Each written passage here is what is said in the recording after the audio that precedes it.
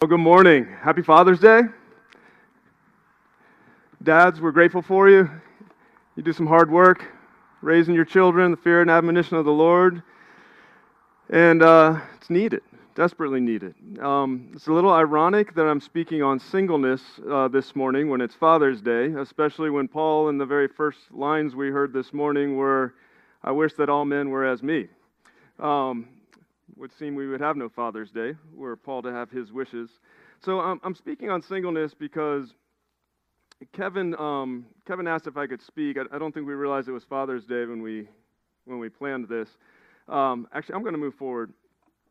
I am single, but I promise it's not contagious.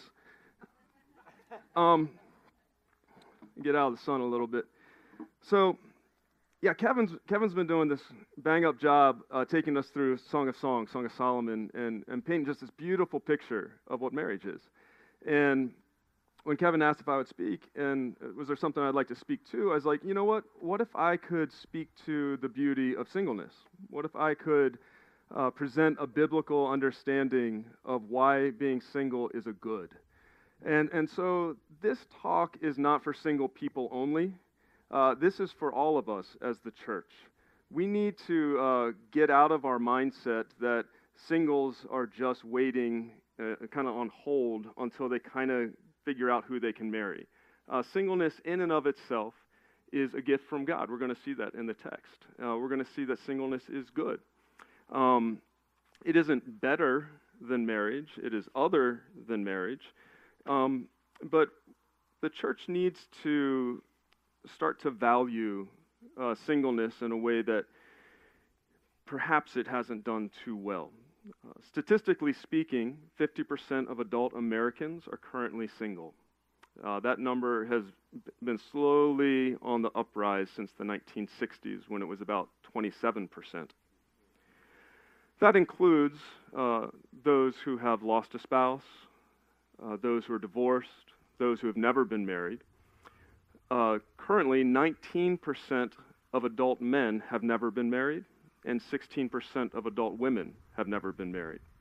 So we need to learn how to value singles, know how to call forth their gifts within the church, and employ their gift for the glory of God. So we're going to look at 1 Corinthians 7. If you guys have your Bible, please open it up. 1 Corinthians 7, we'll look at verses 7 and 8, and then verses 31 through 35. So let me pray. Father, thank you that you have given us the covenant of marriage, and by it you demonstrate to us your redeeming love for the world. But thank you that you've also given us singleness, and by it you show us the all-satisfying contentment that is ours in Christ Jesus. Lord, I pray that you would illumine our hearts and our minds to not only know your word, but to bring it to bear on our lives, married or single, and that we would leave here desiring to follow you, devoted with undivided hearts. It's in your name we pray, Jesus. Amen. So let's look at this text. We're in 1 Corinthians 7, verse 7. We already heard this. I wish that all of you were as I am. Paul, we're assuming, is expressing this sentiment from a place of joy and contentment, not wanting to share misery and spread misery on other people, that singleness is actually desirable. Paul wishes for everyone to experience singleness the way that many of you experience marriage. I wouldn't say a victim, but I would say many married couples have tried to get me married. And out of their great joy of marriage, have tried to connect me with single friends of theirs. And Paul is taking that same approach with singleness here. He's saying, man, if I could just sit down with all these single people and just convince them of how beautiful and wonderful it is to be single, I would do that. Yet, Paul also concedes that marriage is good. Let's look at the next part of this verse. He says, but each of you has your own gift from God. One has this gift, singleness. Another has that, marriage. That this is actually a gift of grace. Charisma is the word. So both marriage and singleness are gifts. So we ought not try to force either on another person, but rather help people discern what gift do you actually have. Problem is, a lot of people don't view singleness as a gift. When I was about 9 or 10, it's kind of windy up here. My papers are, there we go. I was about 9 or 10. I'd asked for a remote control car for Christmas, kind of one of those big ones. In my family, they go all out at Christmas, and anything you put on your list, either mom and dad get it for you or the grandparents get it for you. It's just the way our family operates. And I'd asked for this really awesome remote control car, child's dream. Didn't get it from mom and dad, nor did I get it from the other set of grandparents on Christmas Day.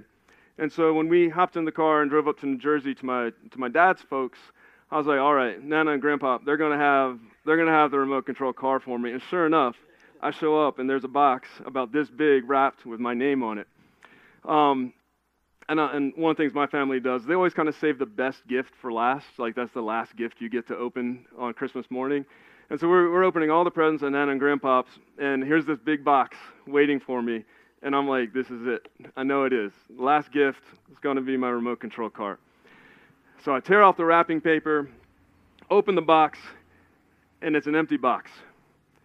And I see my mom and dad, they're kind of like smiling, like with this evil grin, because they knew that I thought it was a remote control car, when in fact, it was an empty box for me to collect my comics in. And while functional, was not at all what I wanted. So I ended up not getting the gift I desired, and I think that's a little bit of how sometimes we feel with the gift of singleness, is I did not ask for this gift, I do not want this gift. Why it's functional, it is not desirable. And Paul is saying, no, this is a desirable gift. He goes on to say in the next verse, he says, this gift is actually good. Verse 8, now to the unmarried and the widows, I say, it's good. This is a good gift for them to stay unmarried. The word good in English, it's a really thin word. We throw it around like, hey, did you see that movie? And we're like, yeah, it was good. Which kind of means it's okay. Good doesn't mean much to us, but in the Greek, the word good is a really thick word. It means moral beauty. It has a component to it of rightness, but also attractiveness. That when something is good, there's a motivational draw towards it. And that's how Paul is pointing to singleness. He's saying that singleness ought to be inspiring to others. When they see a life well lived as a single life, that it ought to call attention to others to say, I want to live that kind of a life. It's motivational, it's beautiful, and it's good. Well, how is it good? Why is it good? Let's look at verse 32 through 35. So 32 through 35, Paul starts with some bookends. Let's look at these. It says, I would like for you to be free from concern, verse 32, and at the end of verse 35, I want you to have an undivided devotion to the Lord. Free from concern, negative statement. Undivided devotion, positive statement. You shouldn't be caught up, worried about stuff. Instead, singularly focused in devotion to the Lord. Free from concern, undivided devotion. Singularity of heart and mind makes singleness.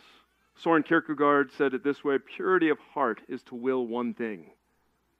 This is the single life, the capacity to remain focused singularly on the Lord. Because, as we're going to see, he's going to show a comparison between single men and married men, single women, married women, and he's going to say that the singles have this great capacity to singularity of focus. Whereas married folks necessarily need to attend to the things of this world. So let's look at this. So verse 32b through 34a, Paul writes, says, an unmarried man is concerned about the Lord's affairs, how he can please the Lord. But a married man is concerned about the affairs of this world, how he can please his wife. And his interests are divided. So he's saying that single men are capable, not that they do it well, but they're capable of singularly focusing on what Jesus is calling them to do and be in life. Whereas a married man still has that same responsibility, yet he has to necessarily, in a very good way, attend to his family, the needs of his wife. He's going to say the same thing about single women and married women. Verse 34b and c. It says, an unmarried woman or virgin is concerned about the Lord's affairs, Her aim is to be devoted to the Lord in body and spirit. But a married woman is concerned about the affairs of this world. How can she please her husband? A single woman has a singular aim, Paul says. She's only shooting at one target. If she gets good enough, she's going to be able to hit that target every single time.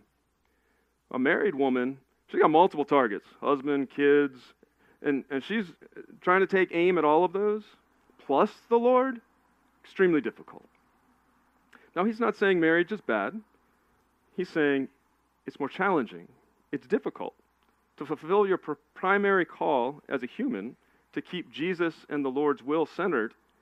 Challenging, extremely challenging. And he's not saying that being single is easy. He's simply saying it's simpler. So we've seen him use this phrase, this world, twice. But right before this text in verse 31, he uses it again 3 times in about 5 verses. He says, in verse 31, it says, "For this world in its present form is passing away." The married man is concerned about the affairs of this world. The married woman is concerned about the affairs of this world. So what does Paul mean by this world? Now, depending on how you're raised, when you hear the word world in Scripture, your mind may instantly go to the world of flesh and the devil, evil, corruption, bad things. That's not what Paul's referring to here. The word here is the word for the created order, this world. He's saying that this world requires certain things in this temporal age because the world is passing away. So he's saying, simply put, if you're married, you have demands that are placed upon you that are of this world, but will not be present in the world to come. What does that mean? It means you won't be married in heaven. So let's take a look at our gospel text, Luke 20. If you want to flip with me to that. Luke 20, 27 through 36. So Jesus is being confronted by some guys who don't really like him. They're the Sadducees. They're kind of a little left-leaning in their day, and they say there is no resurrection. And so they're coming to test Jesus. So they show up in verse 27 and 28. They're going to remind Jesus of something that the Mosaic Law says. So they say this. Some of the Sadducees who say there is no resurrection came to Jesus with a question. "Teacher," they said, "Moses wrote for us." Here they're going to quote or paraphrase Moses. Moses wrote for us that if a man's brother dies and leaves a wife but no children, the man must marry the widow and raise up offspring for his brother. Now what they're quoting or referencing is Levirate marriage. This is where, if you're familiar with the book of Ruth, Ruth's husband has died, and so Boaz steps up as a kinsman redeemer to marry her. And the whole purpose of this is to carry on the family line, that if a woman's husband passes away before she's able to have children, then that man's line ends, his name ends with his death. And so a brother needs to be responsible, step in and marry this woman, so that she can have children so that the family line can continue. So this is what the Sadducees are saying as they're coming to Jesus. And they're going to present a little hypothetical situation that's a little bit over the top, where a woman is going to go through 7 men, none of them giving her children, and they're going to present Jesus with a problem, because if there's a resurrection, then who's she going to be married to? So here's the hypothetical situation, 29 through 33. Now there were 7 brothers. The first one married a woman and died childless. The second and the third married her, and in the same way the 7 died, leaving no children. Finally, the woman died too. Now then, at the resurrection, whose wife will she be, since the 7 married to her? So, here's Jesus' response. Verse 34. The people of this age, aka this world in Paul's language, marry and are given in marriage. And here Jesus is going to throw open the doors of heaven and give us a glimpse of what's to come. But those who are considered worthy of taking part in the age to come and in the resurrection from the dead, meaning those who trust Jesus as Lord and Savior, they will neither marry nor be given in marriage. Question: who will the woman who's been married to 7 different dudes be married to? Jesus says, no one. Why? Because there's no marriage in heaven. My dad's dad, my biological grandfather, died before I was born. And my Nana remarried, and I had a great step-granddad. But in heaven, my Nana is not going to have two husbands. There aren't going to be, sister wives? What would they be? Brother husbands? There will not be brother husbands in heaven. Love is eternal. Marriage is not. In the age to come, all will be single because all will be married. Let's say this again. In the age to come, all will be single in regards to one another because all will be married to the Christ, the groom of the church. There will be one husband in heaven.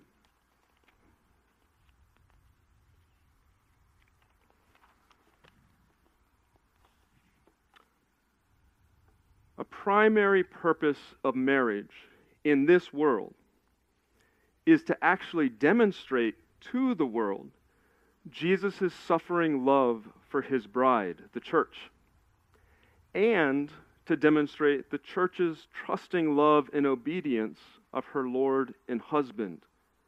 See also Ephesians 5:22-33. So marriage is meant to demonstrate, among other things, God's commitment to lovingly redeeming the brokenness of this world, of this age. Marriage says to the world, God has redeemed you. Singleness says to the world, God will satisfy you. Marriage points back to Genesis. Singleness points forward to Revelation. Marriage is not about the couple. It's about redemption. Singleness is not about the individual. It's about satisfaction. So singleness is a signpost pointing to the world to come where there will be no marriage because all will be satisfied in Christ. So let's get our last verse in 1 Corinthians 7, verse 35. Paul says, I'm saying this for your own good, not to restrict you. In other words, this isn't a law, this isn't a commandment. You're free to marry. I'm not trying to hold you back. So I'm saying this for your own good, not to restrict you, but that you may live in a right way. There's a right way to live. Married and singles are called to this, and it is this: in undivided devotion to the Lord. Right living requires devotion to Jesus. This word devotion is the only place it shows up in the New Testament. And it means to attend to or to sit near. It's the picture of a servant sitting at the side of his master, waiting for the command, waiting for the call to go or to do or to act. If you guys are familiar with Downton Abbey, one of my favorite shows, check it out if you haven't seen it. It's set in the early 1900s in the British aristocracy. I forget the family's name, but they live in a large castle, and on the lower floors is where the servants live. And in the kitchen, there's this wall, and on the wall is the names of all the rooms in the upper part of the house, and at each room, there's a bell. And up in the upper parts of the house, there's just a string, and if something is needed, whoever's up there just pulls the string, and it rings the bell down in the servants' quarters, and the servants look, and there they go, up to attend to the needs of the family. That is what this picture is, that all of us, single or married, ought to be able to live in so much attentiveness to what the Lord is asking of us in life that as soon as the bell rings, we're ready to roll, we're ready to go. This is living in a right way, and it's for all people, not just singles, married as well.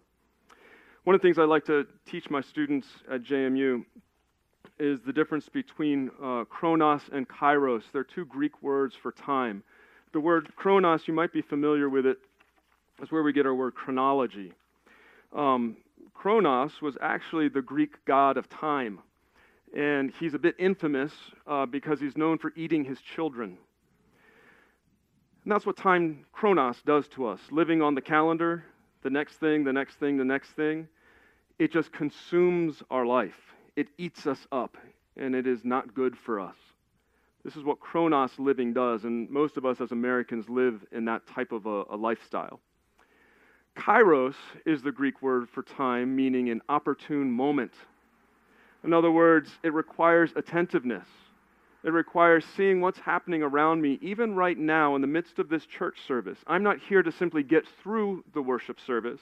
I'm here to be attentive of what the Lord is doing, not only in the speaking of His word or in worship, but who's not here this morning? Who doesn't look well this morning? Lord, should I go and speak to such and such a person? I'm not here for my needs. I'm here to attend to the Lord's needs in this opportune moment of what He's ordained. And that goes for your family, standing in the grocery line, driving your car, being at work. Kairos living is what this undivided attention is about, this devotedness of life. It's not just responding to the bell when it rings, it's the capacity to even hear the bell when it rings. And most of us live calendar to calendar, time to time. I do this next, I go, I accomplish it, and I go to this. And I'm not fully attentive to what the Lord might be asking me to do. This is where singles have the edge. We don't have to think about anything. Nothing of this world, no family, no wife. Not that I don't have worries or concerns, I do.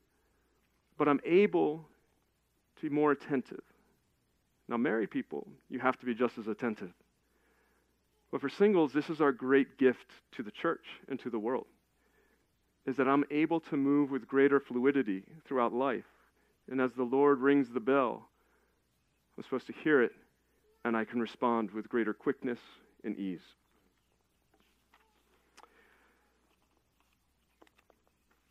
So being single is not a cop-out for people who just can't marry. It is a positive picture of a devoted life in this world and in the life to come. To be single is not to be myopically self-pitying, nor is it to be selfishly autonomous. It is to be devoted, focused, simple, singular, in demonstrating to the world the satisfying goodness of God. So our question this morning is not, will I be single or married, but will I be devoted? We encourage you to devote yourself to the Lord Jesus Christ. There is nothing more satisfying in life than to live wholly and fully for Him. You can do that as a married couple, and you can certainly do it as a single person. Let me pray. Jesus, thank you for these two vocations, these two calls, these two gifts, and how significant they are in this world as a missional signpost to your redeeming work and to your satisfying goodness.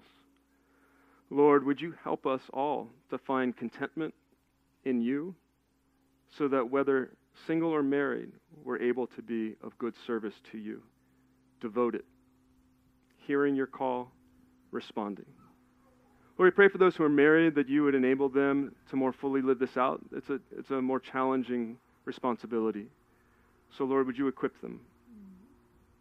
And for those who are single, Lord, would you lift their eyes up off of themselves, be it in the sadness of their singleness or the selfishness of their singleness? Would you turn their eyes to you and help them to find the joy in being in full service to you? It's in your name we pray. Amen.